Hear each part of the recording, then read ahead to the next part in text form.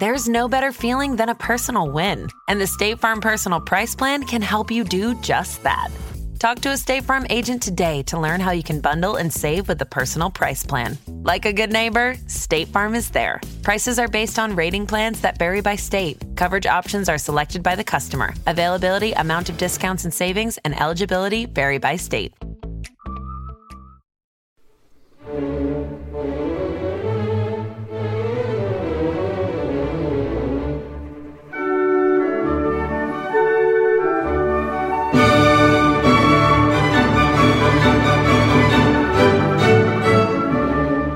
Hello and welcome to the Music to My Ears podcast, brought to you by BBC Music Magazine, the world's best-selling classical music monthly. This week, reviews editor Michael Beek sits down with professional boxer and classically trained bassoonist Hannah Rankin. Hannah talks about dividing her time between sport and music, performing in the boxing ring and on the concert stage, teaching, the perfect music to train to, and some of her favourite works to both play and listen to. You're Scotland's first female world champion, which is amazing, but you're also probably, do you reckon, the world's first and only boxing bassoonist? Yes, actually, I think I am, professionally anyway. Yeah, it's amazing. So, strange claim to fame. It's brilliant. I love this idea of these two passions being pursued sort of at the same time in many respects. But is it at the same time? I mean, are you able to do both and pursue both? So, yes, I am. What I do try to do, depending on the level of the fights, I mean, as I've got further on in my boxing career and obviously fighting for world titles, I'm at a much higher level than when I started off. So if I go into a training camp for a world title fight, for example, that's 10 weeks.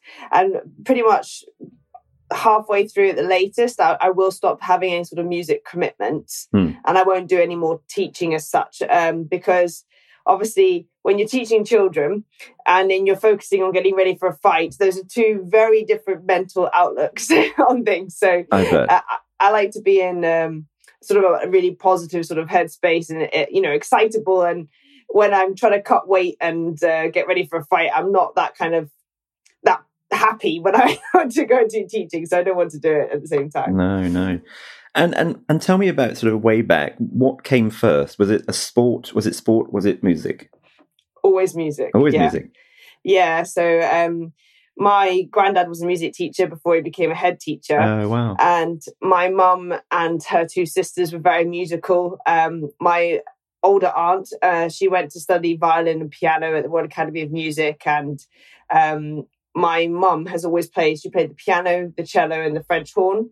Wow. So as children, we were encouraged to, I was sitting on my mum's knee at the piano when I was born, basically. Yeah. You know? So music's always been a huge part of the family and just something that's always really brought us together. So I don't think it's too surprising that I went into a musical career. My mum and dad had the farm in Scotland. And my two sisters went down the farming route, but I was never going to be a farmer. and what's your, obviously sitting at the piano with your mum as a baby, but what's your first sort of memory of enjoying a piece of music? I mean, do you remember that moment? Yeah, so when we were all born quite close together. My mum had three of us almost under the age of 3 when she was really young. So I think there was always music in the car. And I think one of my fondest memories is my mum trying to get my dad to join in with some singing.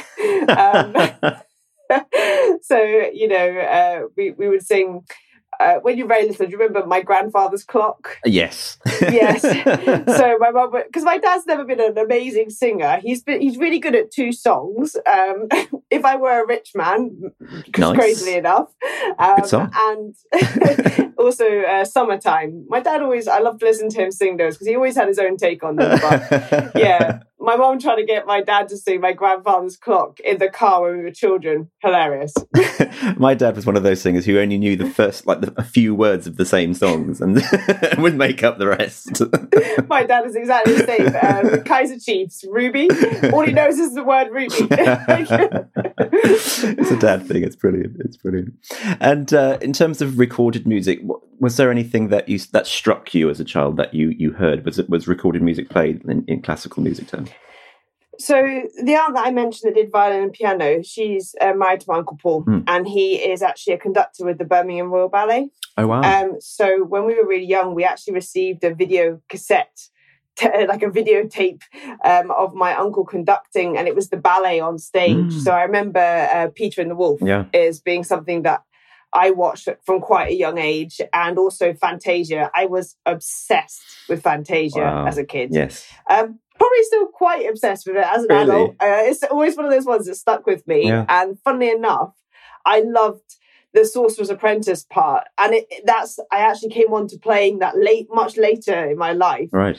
And I had a horrible realization when I played it on the bassoon that actually it's in 4 flats, and it's not the easiest thing to play ever at all. But my childhood memory made it something that must be easy, and I remember getting to it thinking, "Oh, this is harder than I thought."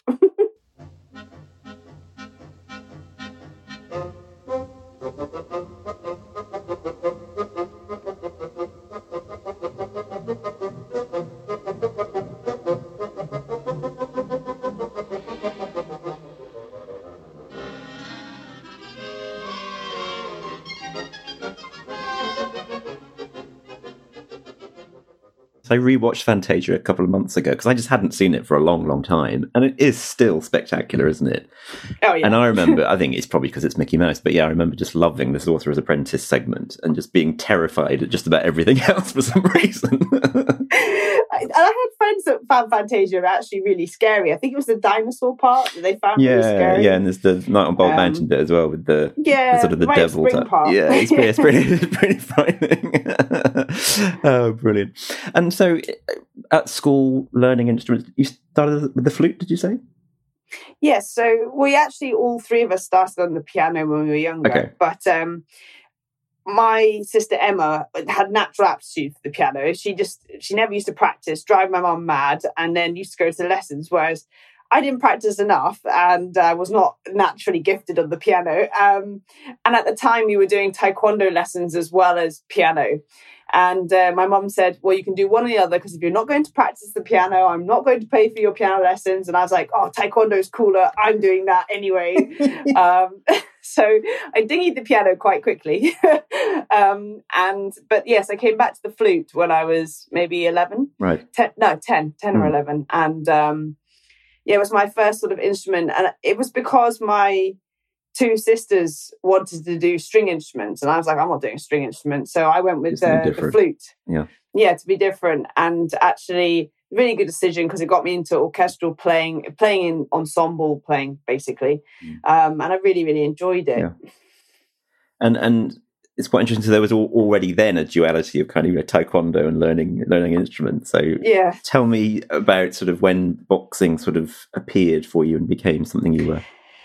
Actually, so when I decided, because obviously I went from flute to bassoon, and bassoon started around the age of 15. And that's when I decided I was 100% sure I wanted to go into a musical career. It was just the instrument for me. And probably I stopped doing taekwondo around the age of 12, because my mum was like, you can't do music and taekwondo. She was terrified for my hands and my mouth and stuff. And also school was getting really busy at the time. So I kind of, I gave it up then, but I regret that, because I really enjoyed it. I thought it was fantastic, but I was more focused on my school and music. And I didn't come back to combat sport until my early 20s, when I was finishing my undergraduate at the Conservatoire in Glasgow. I wanted to get fit again, and I really, really don't like the normal gym. I find it very boring. So I went back to combat classes, and I started doing some Thai boxing and circuit training to keep it entertain myself. And then when I moved to London to do my master's at the Royal Academy of Music, I got introduced to boxing at gym box when I was doing some Thai boxing, and actually I fell in love with it at the time. So it was very late, very, very late started to the sport. Yeah, but fascinating. And so and then you realised you were good at it. Was somebody there that beside you saying you can do this? Why don't you consider So when I started doing it, I actually met my coach, who I still have now, Noel Callan. And also Derek Sweet D. Williams, who's a former heavyweight boxer. And they both inspired me in the sport at the time. And I wanted to kind of, see all the stuff I was learning in the fitness classes, if I could actually do anything with it. And I went on to do some white collar fights to raise money for charity. Right. at the same time, when I first actually got into boxing, when I first moved to London, my mum unfortunately got diagnosed with cancer. Oh. And unfortunately, it was a very rapid decline. And 6 months later, she passed away. Oh, gosh, I'm sorry. It was awful. So she's never actually seen me box. Wow. She never saw me box. And actually, I think I was kind of dragged in, like kind of drawn into the boxing world even more because it was something that wasn't associated with my mum, whereas music was massively associated with that. And I was trying to study and, you know, it was very emotional. And actually having a bit of the boxing family at the gym and somewhere where I could tire myself out so I couldn't think about everything meant that boxing became a massive sort of, it was kind of there for me in a very, very difficult time and helped me get through a grieving situation, and it was just there for me. So I feel like that kind of what pushed me further into the sport, because I wanted to give back to something that had given something to me when I was really in need. And I think that's probably why I've got to where I am now, because I'm super dedicated and obsessed with achieving as best I can in it. So it became a real outlet. Yeah, it was definitely an outlet and real support for me, actually.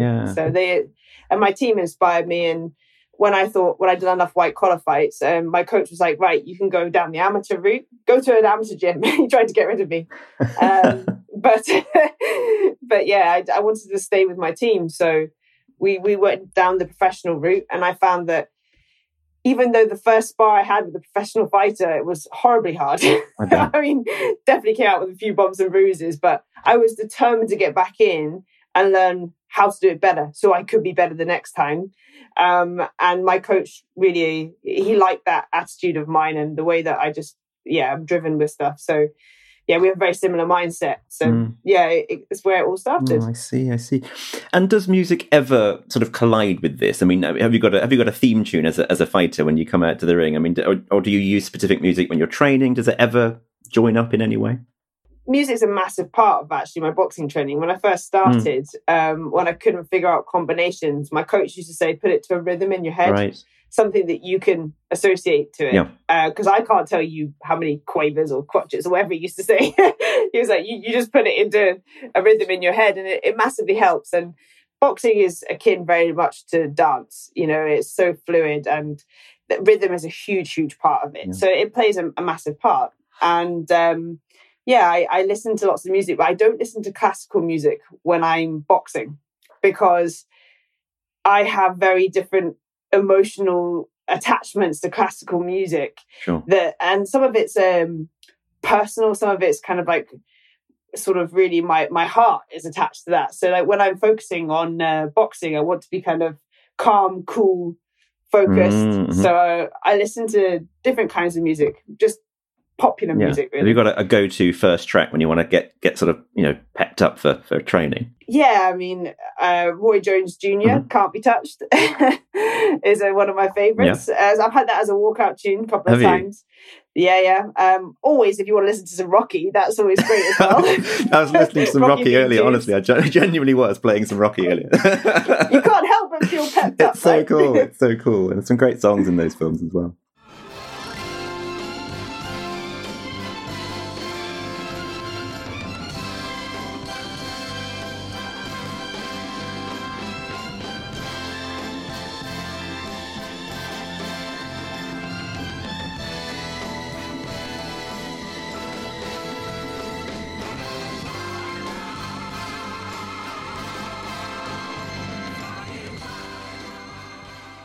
So in terms of like your what did you call it? Your entrance music? It's your walkout music. Wow. Okay. Have you ever gone classical or fanfare for that, or is that maybe down the line you might? Do you know? So many people say, "Oh, could you not play it to walk out?" I was like, "No, I can't do that." But there are some great kind of crossover pieces, which include some fantastic classical music that I would potentially use later on. There's been suggestions of using, obviously, the pipes, being Scottish. So I want to save that for a big moment, you know? So music plays a big part. The walkout has to be right. And I actually, for my world title fight, I worked with a guy called Ransom FA, who's one of Scotland's top grime artists. And he actually wrote me a piece for a walkout. And he emceed me to the ring. which was amazing. But it was cool to cross my two worlds over, and give him an opportunity. And it was on the BBC. It was great. It was really good. I love it. Brilliant stuff. And going back to the bassoon, what was it about the bassoon that struck you, going from flute to bassoon? I mean, when I was learning music at school, I mean, such an instrument wasn't on offer. Was it offered at school, or was it just something you sought out? So I went to Hermitage Academy in Helensburgh. It was just a state school, and but we had a very, very strong music department. It was led by Mr. Pullen at the time, and he was somebody who was so excitable and so really into what he was doing, and like I used to love being there because there's lots of energy in the department. Obviously, it was my passion as well. But we had all the instruments, but we didn't have a bassoon, and a really lovely lady donated a bassoon because she was outraged that our good orchestra didn't have one. She should be. It was amazing. I know, what a nice thing to do. Yeah. But when it arrived, we were talking about who's going to play it, and I was one of, I don't know how many flute players in school. Like, there were so many flutes and so many violinists. I thought, what's this? And I just loved it because it was different and it was something new. And when I picked it up and played it for the first time, I had a go at it. I just knew that was the instrument for me. But it's definitely a characteristic of mine to take the slightly different path and do the different things, because I like to be a bit different, So that's brilliant. What's your favourite piece of bassoon music to either hear or play? It's difficult. So I have a really strong attachment to the Piene Solo de Concert for bassoon and piano. I've played it for a lot of important auditions and things at the academy and stuff, and it just really is one of those pieces that I love, and every time I go back to it, I really just enjoy playing it. It's a great piece of French repertoire. They wrote some fantastic test pieces for us from the Paris Conservatoire. Right. So it's one of those ones where I just have a real love for it, definitely.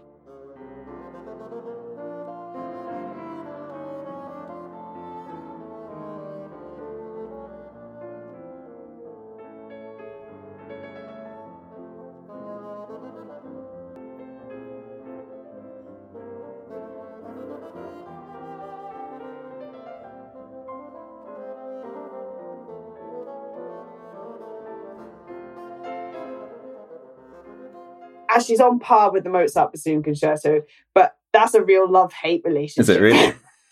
Oh, yeah. I think every bassoonist would say the same thing. You start out not liking it at all. And it's just so hard to play as an amateur when you start out. And then when you get more, further up the levels and things, and it will be the piece that you play for every single audition for the rest of your life. So you have to learn to kind of love it and find a way to love it. And I remember when that turning point happened and I suddenly thought, no, I love this piece. I really love this.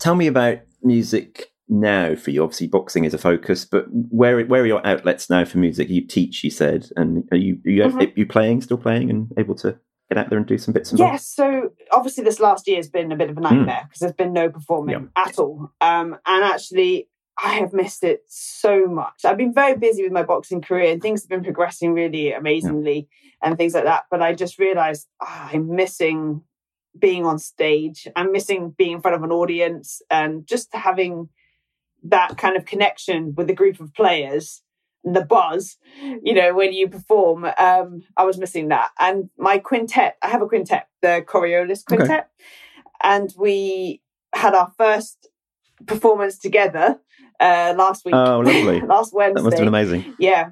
It was. And, we were so excited in rehearsals and we were just really buzzing to see each other. And the music had a whole new life to it because it was kind of like we've been held back from playing it for so long.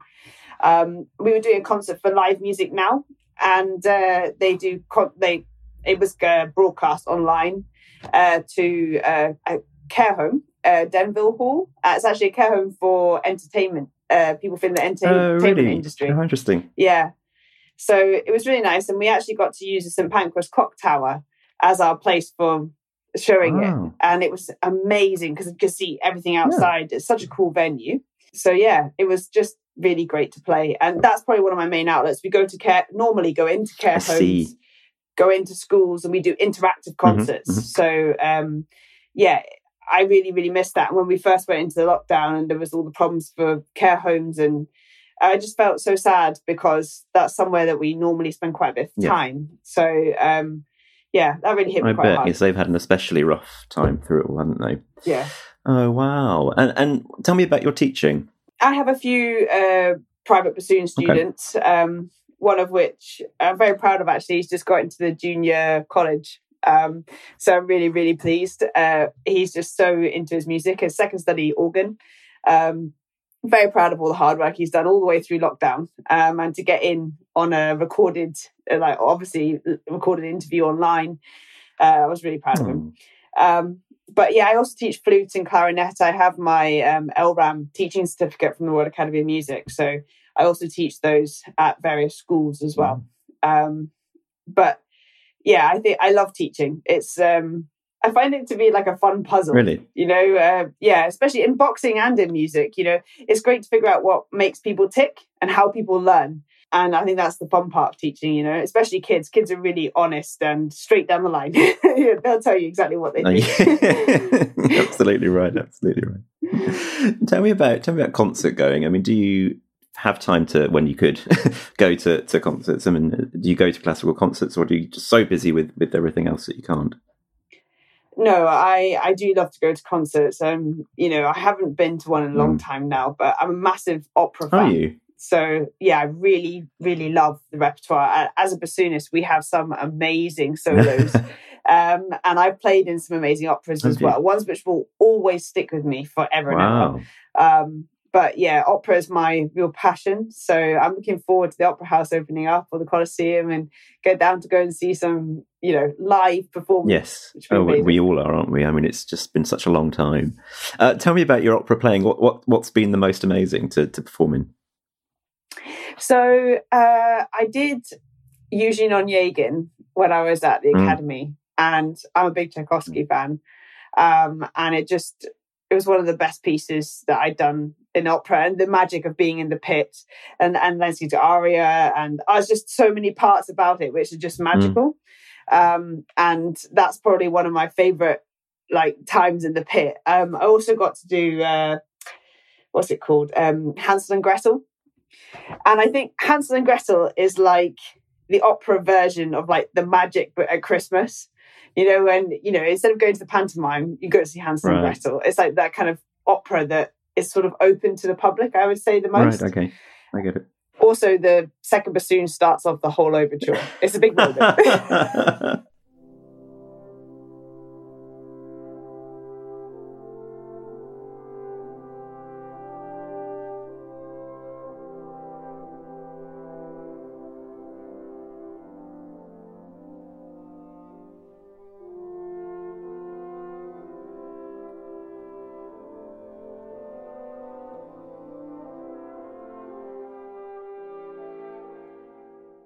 It's a great piece, and actually I've got an arrangement for a wind quintet of Hansel and Gretel, and we did it in performance, and I actually had to be the narrator. Oh, wow. So I had to do all the characters. Oh gosh, how exciting. Yeah, no, it was really, really good. It really transcribed well to a quintet setup, actually.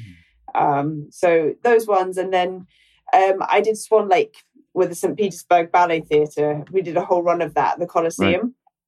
I was playing principal bassoon, and that was an experience in itself, because firstly, I could play in the Colosseum in the pit all day, every day for the rest of my life. It's like such a perfect place to play. The acoustic is so good, and you don't feel on your own at any point. It's just this nice place to play. How interesting. Yeah, and the conductor was Russian, and he didn't speak much English. So he shouted a lot. And I was thinking, I really hope I understand what, like, I kind of get the gist of what he's saying. But we did it like sometimes with the Russian orchestras, they do it their own in kind of like different tempos, and the way that they play it is just very different to over here.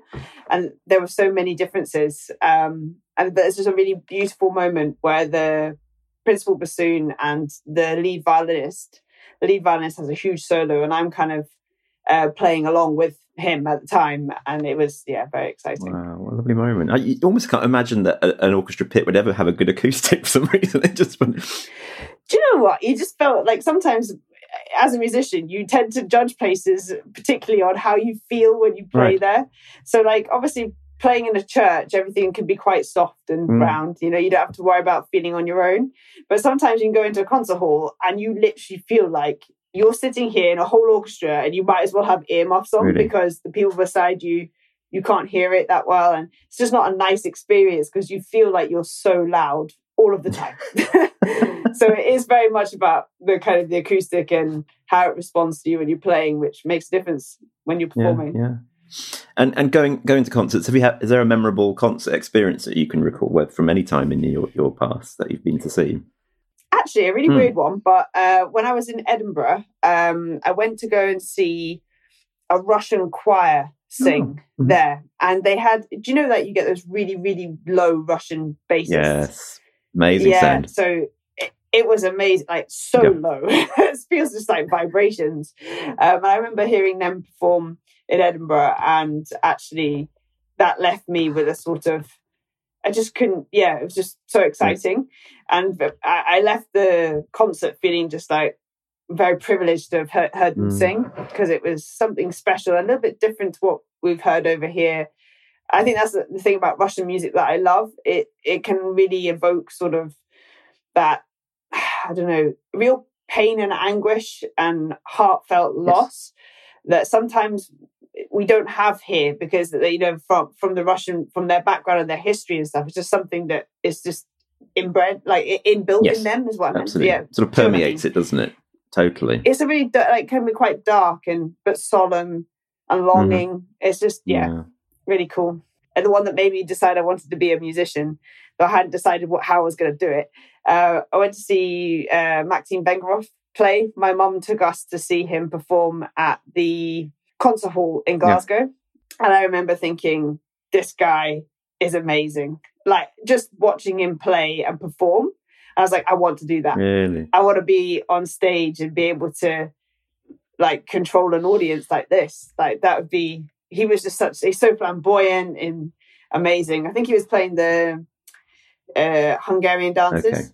Okay. And it's just like so exciting and extravagant and well, what a lovely experience to have, to be taken there to see that.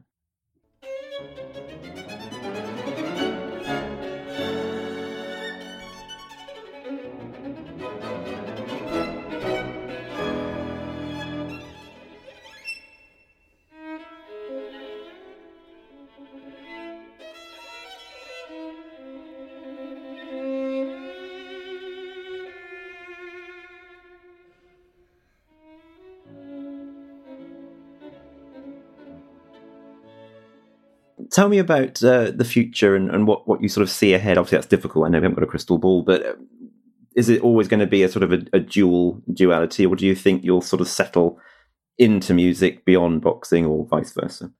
Well, I think boxing's a finite career. Obviously, as a professional athlete, I can't go forever and ever and ever. I haven't got an end date on these things, or when I'm planning on it, because I think if you put an end date on something like that, then you kind of work towards that date. I think that's subconsciously. So there's no end date on it. I fully expect myself to be involved in the boxing world forever now. I would love to do some commentary. I'd love to become a female commentator, just and mix it up a little bit, because there's a lot more women getting involved in sport. So that's something I quite like to do. But music is something that will always be there for me, I think. It's not something that you get too old to do, really, or to enjoy or experience. So I imagine as I get older, it'll be something that I do a lot more of.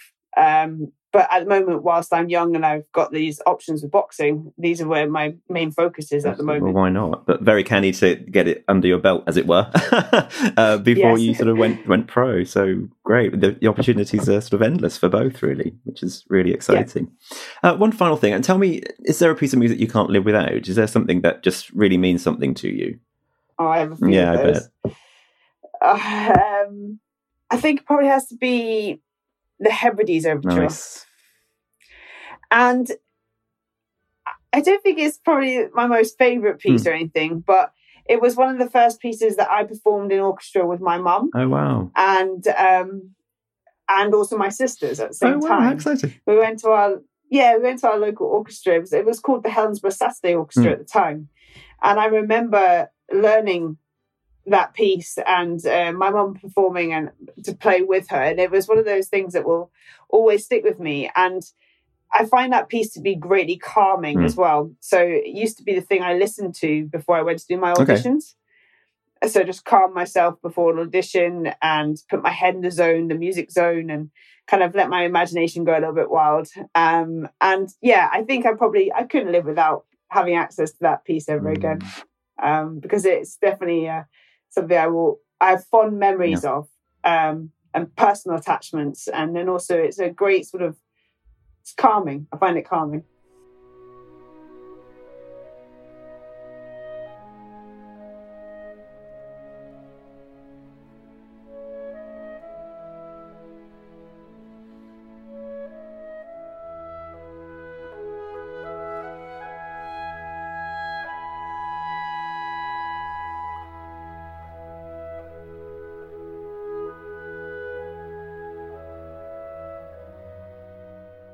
That's lovely, and that's quite. I love the fact that you use it to calm yourself for an audition. Totally opposite to what you might listen to before a boxing match. Oh yeah, no, I would never listen to you don't want to calm down before boxing. No. Brilliant stuff. Well, Hannah, thanks so much. It's been delightful to chat to you, and best of luck with both your endeavours. And maybe we'll see you again soon. Thanks so much. That was Hannah Rankin on making it as a professional in the ring as a boxer and on the concert stage as a bassoonist. Thank you so much for listening. We hope you've enjoyed this podcast from the team at BBC Music Magazine. Do let us know what you think of the podcast by rating and reviewing it wherever you've been listening. If you want to find out more about BBC Music Magazine, we're available in print and various digital formats across the world. Or you can visit our website, classical-music.com, where you can read about all the latest music happenings, read thousands of reviews and a good deal more. Thanks to Acast for hosting the podcast and to our producer Brittany Colley.